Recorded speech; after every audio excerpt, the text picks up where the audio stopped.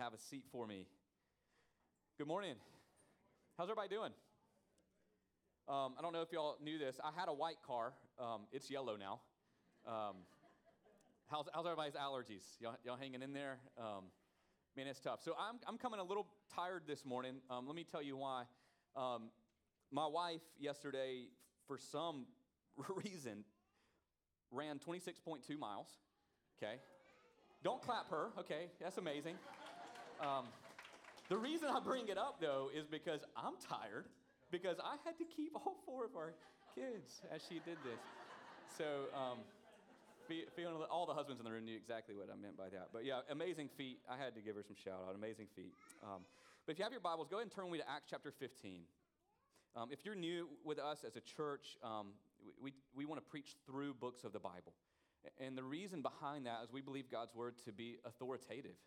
We believe it is how we should live our lives, which we need to hear the whole counsel of God. So instead of me choosing and picking various passages in order to communicate one particular topic, what we want to do here is just preach through various books of the Bible so that we can hear the whole counsel of God together. So if you're new with us, our sermons are online. I don't know what the quality is. I think they're on our website. They're on Spotify. I don't listen to them, but they're there. So if we're picking up in Acts chapter 15 today and you go, I'm lost, they're there. We were in Acts 13 2 weeks ago, Acts 14 last week, and then we're going to be in Acts 15 this week. So what we have seen, just as a quick recap, is in Acts chapter 13 and 14, we saw Paul and Barnabas' first missionary journey. They left the church of Antioch, and now they have moved into Gentile regions, specifically the region of Galatia. And we saw in Acts chapter 13 that Gentiles were saved by the gospel of grace. Then in Acts chapter 14, we saw Paul and Barnabas retracing their steps back through all of those churches that they've established, and we see that the Gentile churches are strengthened by grace. So those were the two big points of Acts 13 and 14. But today, church, as we look at Acts chapter 15, what we're going to kind of see is that the honeymoon is over. Like the issue that consistently kind of plagued the early church in the first 20 years of its history, this tension between Jewish Christians and Gentile Christians, is finally coming to a head. And what we're going to see is the church handle the debate and the dissension with such wisdom and authority. And in their handling of it, I think it's going to give us some principles that'll help us navigate some dissensions and debate that may arise in our church today. Because, y'all, the enemy wants that. The enemy wants the church to divide, to fight, to be in dissent. Because, as I said in the prayer in John 13:35, the world will know Christ by how we have love for one another. If you see the importance of the unity of the church, look at John 17. As Jesus is pouring out his heart in the Garden of Gethsemane, he's praying that we would be one just as he and the Father are one. So this is a big deal, and it's also a big deal just for us. Like as a new church plant, as we somehow continue to kind of grow numerically, but also try to grow in our maturity, there's going to be plethora of opportunities for division, for dissent. Because as a church plant, what we're all aware of is that each of you come from different backgrounds theologically, in your discipleship, your understanding of what it looks like to follow Christ. We're all different. We all have our preferences, our stances, and there's going to be opportunity for division in that. So in Acts chapter 15, what I want us to see are some principles of how to deal with that as it approaches our church. So here's how we're going to dissect this passage. I'm going to read a bit, kind of dissect it, read a bit, continue to dissect it, and then we'll kind of come around at the very end towards our principles. So what I want us to see as we read this and kind of as I talk us through it is I want us to get a firm grasp on the issue at hand. Okay, so the issue at hand, and then we'll move to the principles. So Acts chapter 15, let's look at verse 1. But some men came down from Judea and were teaching the brothers, unless you are circumcised according to the custom of Moses, you cannot be saved. And after Paul and Barnabas had no small dissension and debate with him, Paul and Barnabas and some of the others were appointed to go up to Jerusalem to the apostles and to the elders about this question. All right, let me pause this and kind of give us some context. As I said, Paul and Barnabas have recently returned to the church in Antioch after their first missionary journey. And look at Acts chapter 14, verse 27. They're with the church in Antioch, and when they arrived and they had gathered the church together, they declared all that God had done with them and how he had opened a door of faith to the Gentiles. All right, I said this last week, but we're sitting at about 48 AD, 49 AD in terms of the timeline of the church, okay? 48, 49. Jesus was crucified and resurrected between 30 and 33 AD. So we're 15 years past Christ's ascension. The Gentile church is beginning to be established. But as I said in the introduction, man, the honeymoon's over. Now that Gentiles are firm in the faith, Jewish Christians and Gentile Christians have got to learn to live together. And in chapter 15, when some of these Jewish Christians began to learn about these Gentile churches being established, what do?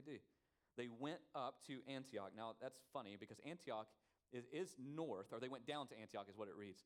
Antioch is geographically north, and I just think it's fun that the reason we write that is because Jerusalem sits on a hill. So they went down. They left, right? They left Jerusalem downhill, but they went up to Antioch geographically.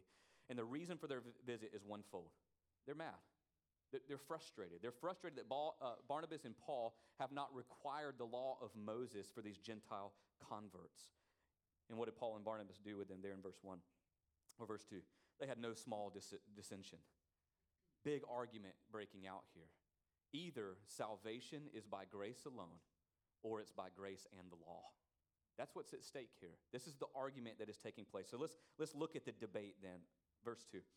Paul and Barnabas and some of the others were appointed to go up to Jerusalem to the apostles and the elders about this question. So being sent on their way by the church, they passed through both Phoenicia and Samaria, describing in detail the conversion of the Gentiles, and it brought great joy to all the brothers. Pause, I love this. Kind of like a campaign trip. Like they're headed to Jerusalem and they're stopping at all these churches, these Gentile churches, and continuing to build support, for their argument. Let's pick back up. And when they came to Jerusalem, they were welcomed by the church and the apostles and the elders, and they declared all that God had done with them. But some believers who belonged to the party of the Pharisees rose up and said, "It is necessary to circumcise them and to order them to keep the law of Moses." The apostles and the elders were gathered together to consider this matter, and after there had been much debate. All right, let's pause here. What are they debating over? Right, so Paul and Barnabas, they go to Jerusalem to meet with the apostles and the elders. These are the chief authorities. And the chief apostle is Peter.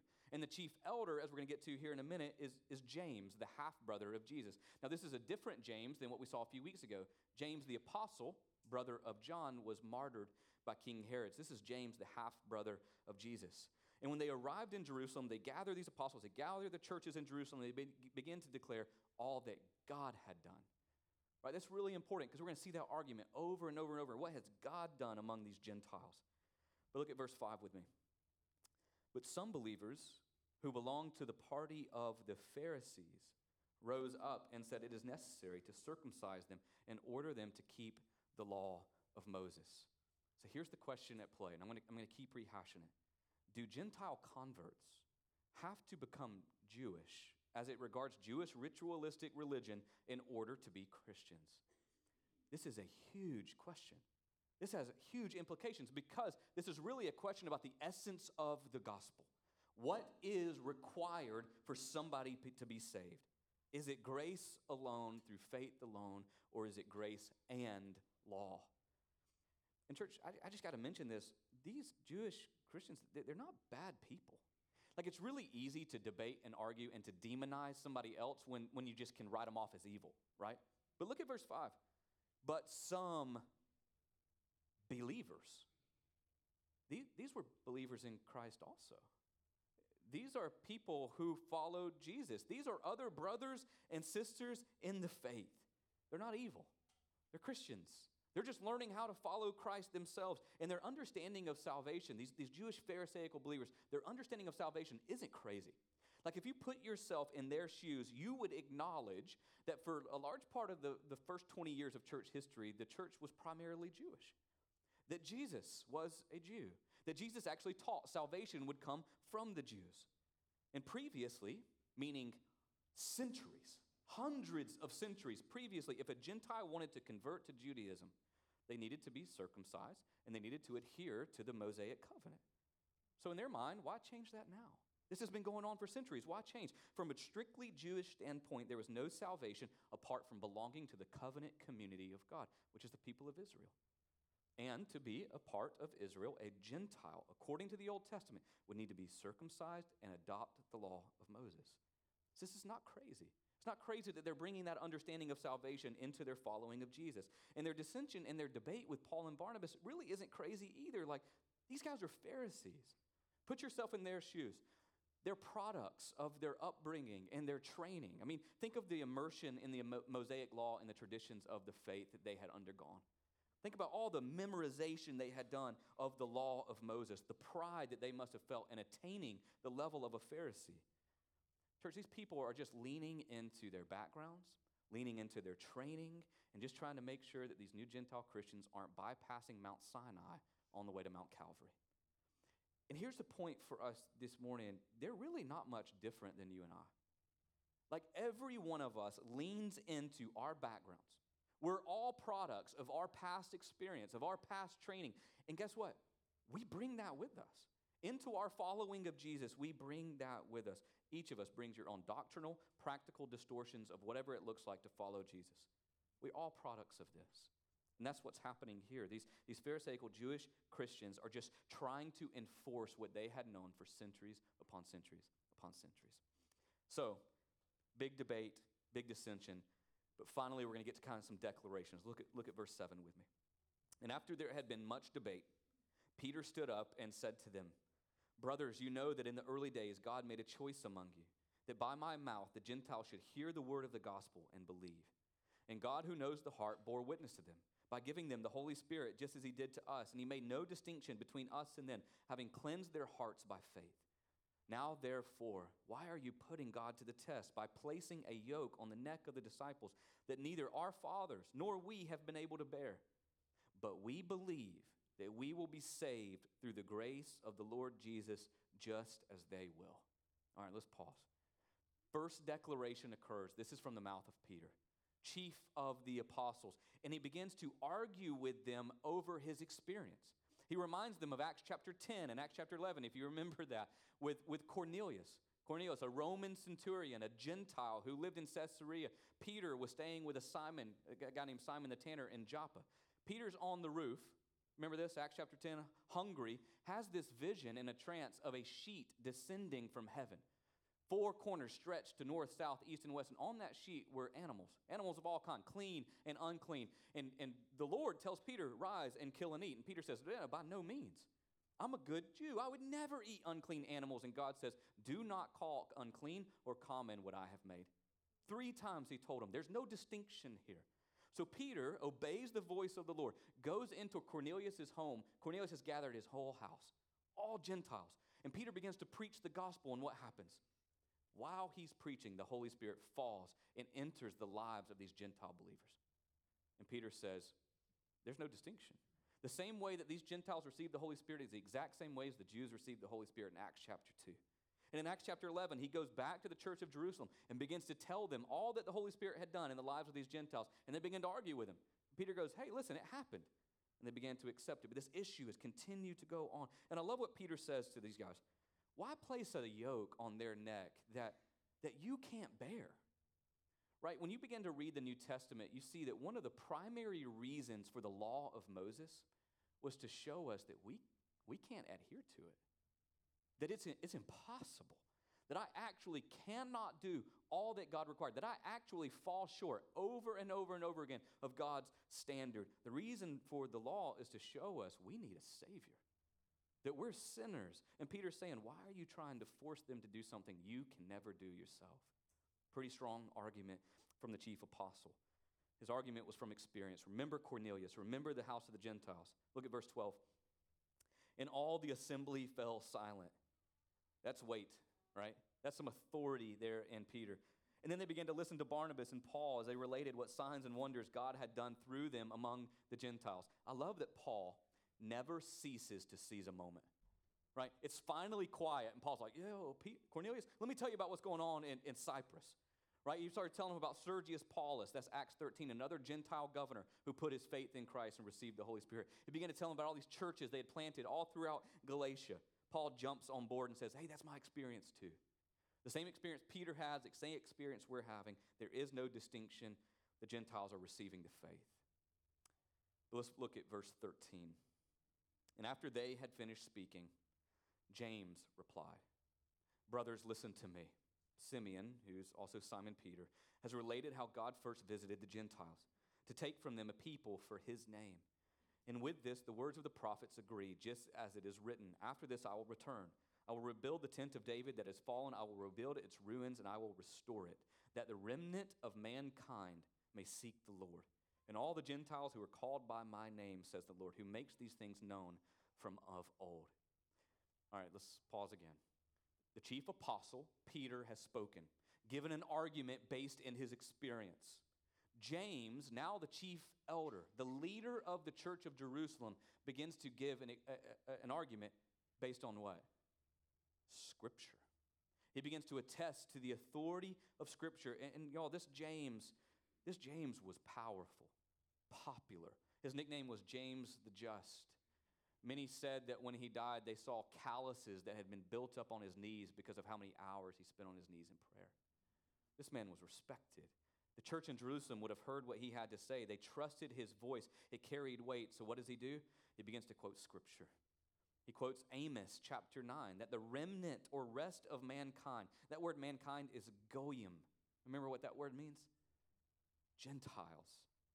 That the nations, the Gentiles outside of the nation of Israel will actually seek the Lord and be called by his name. James begins to remind them that Scripture has taught this from the beginning and that Christ taught it himself, that there would be a remnant of the Gentiles that would call on the name of the Lord. So declarations have been made, okay? The issue is defined. Declarations have been made. Peter and James are in agreement. Chief apostles, chief elders, matter is settled. So here comes the decision. It's about to be instituted. Look at verse 19. Therefore, this is James still talking, my judgment is that we should not trouble those of the Gentiles who turn to God, but should write to them to abstain from the things polluted by idols and from sexual immorality and from what has been strangled and from blood. For from ancient generations Moses has in every city those who proclaim him. For he is read in every Sabbath in the synagogues. So what's the decision here? It's really twofold. Lay off of them. Stop trying to stop trying to require extra things from them. It's grace alone. But then he confusingly begins to say, and there's 3 restrictions according to Moses' law that you need to make sure you adhere to. We're going to get there, okay? I'm going to leave you a little cliffhanger. So they decide to send this decision. This decision is grace alone, but here's a few restrictions, by letter with a delegation to the church in Antioch. Pick up in verse 22. Then it seemed good to the apostles and to the elders with the whole church to choose men from among them and send them to Antioch with Paul and Barnabas. They sent Judas, called Barsabbas, and Silas, leading men among the brothers, with the following letter. The brothers, both the apostles and the elders, to the brothers who are of the Gentiles in Antioch and Syria and Cilicia, greetings. Since we have heard that some persons have gone out from us, right, the church in Jerusalem, and troubled you with words, unsettling your minds, although we gave them no instructions, it has seemed good to us, having come to one accord, choose men and send them to you with our beloved Barnabas and Paul, men who have risked their lives for the name of our Lord Jesus Christ. We have therefore sent Judas and Silas, who themselves will tell you by the same things by word of mouth, for it seemed good to the Holy Spirit and to us to lay on you no greater burden than these requirements, that you abstain from what has been. Then he goes into those restrictions, okay? I'm going to come back to there. Look at verse 30. So they were sent off. They went down to Antioch, and having gathered the congregation together, they delivered the letter, and when they had read it, they rejoiced because of its encouragement. And Judas and Silas, verse 32, who were gifted in New Testament prophecy, which is encouragement and exhortation, remained in Antioch and encouraged and strengthened the brothers with many words. And after they had spent some time, they were sent off in peace by the brothers to those who had sent them. But Paul and Barnabas remained in Antioch, teaching and preaching the word of the Lord with many others also. All right, so part 1 this morning is kind of concluded. The issue is defined. What actually is required for salvation? Is it grace alone? Is it grace plus works? And then the decision was reached. It's grace alone. But there's a few restrictions you also need to adhere to. So now let's look to the deeper principles at play that I really think if we can grasp these principles, it'll aid us as we move through various dissensions and debate as well, okay? Principle number 1, to be a church that is unified, we must resist false gospels. We must resist false gospels. The issue at hand in Acts chapter 15, in this Jerusalem council, was a question of the gospel. what is actually required for somebody to be saved. And church, the true gospel teaches it is grace alone, by faith alone. But the Judaizers, those in our context that are stirring up all this trouble, we're preaching a gospel plus, a gospel and, a gospel plus law. And church, can I just say that this type of false gospel is still alive in our churches today? Legalism. This is what legalism is. Legalism is a Christian life that is all about obeying certain rules and certain restrictions, doing certain things, and it is contrary to a gospel of grace alone. It's what we've talked about last week. Grace is effort, but it is opposed to earning. This gospel plus law is a gospel that is, if you do these things, if you do certain things and don't do other things, then God will approve of you. God will accept you. God will pour out his favor on you. What does that sound like today? Like in today's culture, what does this type of gospel sound like? It sounds like you need to be baptized if you want to be saved. You need to practice Sabbath on a particular day if you're really a Christian. You better not drink. You better not cuss. Dancing is of the devil. Right? Rock and roll is the Antichrist. Whatever it is, all these do's, all these don'ts, you better clean yourself up for God to accept you.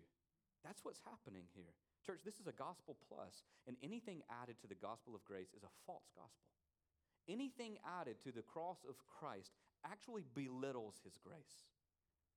We have to resist false gospels. Gospel plus is a false gospel. So let me just really quickly say, if you grew up, if some of the background you're bringing into this church is, I've got to clean myself up to be accepted by God, let me just tell you, that's wrong. You do not have to clean yourself up to be approved by God. It is grace that approves you. And let me just say it on behalf of our church. You don't have to clean yourself up to be a part of this church. Now, grace will change you. It will change the things that you do and the things that you don't do. But you do not change the things you do or don't do to have grace. You can't earn that, okay? So we resist this false gospel. But as I was preparing this week, I started thinking about maybe some other familiar false gospels that are kind of rampant right now that I thought would be helpful if we just call them what they are. So you probably are familiar with a few of these, but let me list a few. The prosperity gospel. Anybody heard that statement before? The prosperity gospel. The prosperity gospel teaches that Jesus is a means to health and wealth and prosperity, as opposed to a Savior that reconciles you to God. In all of these gospels, what's challenging is that often, especially in the prosperity gospel, Scripture is quoted.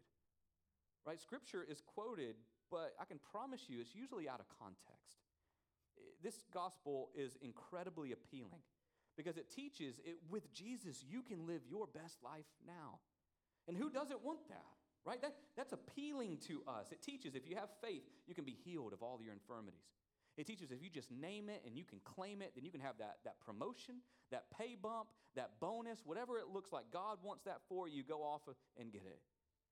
But in that gospel, you won't hear much about a suffering servant. You won't hear a lot about a cost of discipleship, and you won't hear a lot about well-directed efforts towards grace. Church, we have to resist the false gospel because the prosperity gospel is an active attempt to dethrone Jesus and to enthrone mankind. It makes our desire, listen to this, it takes our desire for materialism, wealth, and health, the ultimate aim of Christianity.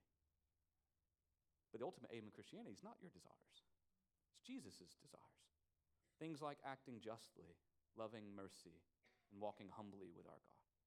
And that's going to cost you, right? To walk in Jesus' desires, it will cost you. So this gospel, church, you got to resist it, debate it, dissent it. Resist the false gospel. Secondly, another gospel I see is I don't know what to call it, the self-help gospel. The central fallacy here is that the gospel is really just about you. This is a me-first type of gospel, and man, I think churches are full of it. Sermons within this type of self-help gospel sound like motivational TED Talks. They're full of scriptural references, so it sounds really right, but the focal point really isn't on the God of the Bible. It's really about you. And this is popular, really popular. You know why? Who doesn't want to hear a sermon about you? We all want to hear stuff about ourselves. So you'll hear things like how to defeat the Goliaths in your life. How can God help us cross your own Red Seas? Right? Three avenues for overcoming anxiety, 4 steps to a better marriage. It's all of these things. Now listen, does the Bible speak on anxiety? Yeah. On bettering your marriage? For sure. But those things are not the primary message of the gospel. Jesus will improve your anxiety and your marriage and everything else, but it's not going to sound like something Dr. Phil or Oprah will tell you. It's through the gospel. The self-help church is a false gospel. And if you're discerning, we'll begin to notice that all of these messages are about you. So then consequently, Jesus is just here to aid you in your self-improvement. Jesus is not an add-on. He is everything. Christ is the center of Christianity. It's not self. So we have to resist that false gospel. Dissent it. Debate it. That's what Acts 15 teaches us. Resist the false gospel. Well, let me give you another one that is going to offend some. The political gospel. I don't know what else to call it. The message that really emerged strongly in 2020 that teaches people to put their hope in one particular party or another, one particular candidate or another. Church, our hope is not in any of that. You know what happens when governments cease to exist? Church remains. Are you familiar with that? Like it's going to happen. We are not called to ignore politics. Politics are important. The way that governments work have massive implications on our lives. We're not called to ignore that, but we are called to engage it differently, to be in allegiance to a kingdom run by a different king, and to call others' attention to that kingdom and to a different king. Resist this gospel. It's a bad place to put hope because it changes every 4 to 8 years? Debate that, dissent that. So that's what Paul and Barnabas and Peter and James did here. They didn't capitulate. They had no small dissension. They were willing to dissent. They were willing to debate. They were willing to resist a false gospel. But as we keep going through Acts 15, we got to take it a step further. We don't just resist false gospels. We require the true one. That's principle number 2. Require the true gospel. A church that is unified requires faith by grace alone. Look at verse 11. Peter emphatically stated, "But we believe we will be saved through the grace of the Lord Jesus." James jumps in verse 19. "Therefore my judgment is that we should not trouble those of the Gentiles who turn to God." We should not add any additional requirements to them. It is by grace alone. Ephesians 1 verse 7. "In Christ we have redemption through his blood, the forgiveness of our trespasses, according to the riches of his grace." Our salvation, the fact that you get what you don't deserve because he took what you did deserve, is all by grace. It's all a gift. I may get in a little trouble here, but I try to illustrate the gospel. I don't know if it's my pastor's heart, or just I don't know. I try to illustrate the gospel as much as I can to my kids, like choosing different kinds of illustrations. And let me give you one. You feel free to copyright this. This is the right to copy. It worked really well one time, and it backfired big time the second time. And I'm going to go ahead and share those with you. My kids are in the room, and so I'm emotional. They're just kids. I just want to say, they're not pastors' kids. They're just kids. Just kids trying to learn how to live life, try to learn how to follow Jesus. And I'm trying to disciple them just the same way you guys are trying to disciple all of your kids. And sometimes, believe it or not, my kids do things that deserve consequences. They fail our standards. They don't do what we ask them to do. And in our household, if that is an escalated offense, the consequence for that is a spanking. It's a wooden spoon, okay? So at age 6, I have 2 kids that have reached that point. At age 6, I try to illustrate the gospel through the consequence of spanking. When our oldest did something that escalated and deserved that consequence, I told him, you failed our standard. You did not meet what we've asked you to do. You've disobeyed. You deserve this consequence, which is a spanking. He understood, but then I looked at him and said, "I love you. And I'm merciful, and I'm gracious, and I'm going to take your consequence for you." So I gave him the spoon. Oh, man, he was so contrite. I won't even look at him. Just, "No, Daddy, I'll never do it. I'll never do it." Illustrated that with my second-born, and he wore me out. Oh. But the message is true, okay? The message is true. That's salvation. That's the gospel. In his grace, in his love, he's willing to take our consequence for us. It's grace. It's all by grace. So We resist false gospels. We require the true gospel. But really, James's confusion here in verse 19 leads us to a final principle. Let's look back, verse 19. Therefore, my judgment is that we should not trouble those of the Gentiles who turn to God, but should write to them to abstain from the things polluted by idols, and from sexual immorality, and from what has been strangled, and from blood. For from ancient generations, this is the key, Moses has had in every city those who proclaim him, for he has read every Sabbath in the synagogues. All right, so James says, no, grace alone.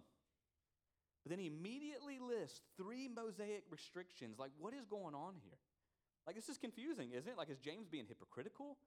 Like, is he teaching us how to ride a fence? Like, what it looks like to not be one or the other? But before I answer that, look at the 3 restrictions really quickly.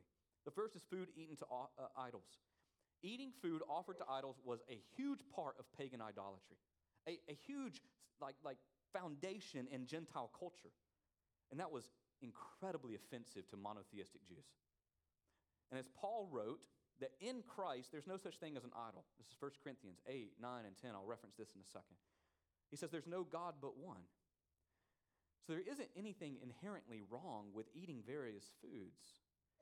But James is saying, just don't do it. You know why? Because in every city, Gentiles, that you have churches, there are Jews there. And when you do that, you're going to needlessly offend Jewish brothers and sisters, or you're going to offend the gospel, and they're going to have a wall, a barrier to acceptance of the gospel. I'm going to drive that home in just a second. The second one is sexual immorality.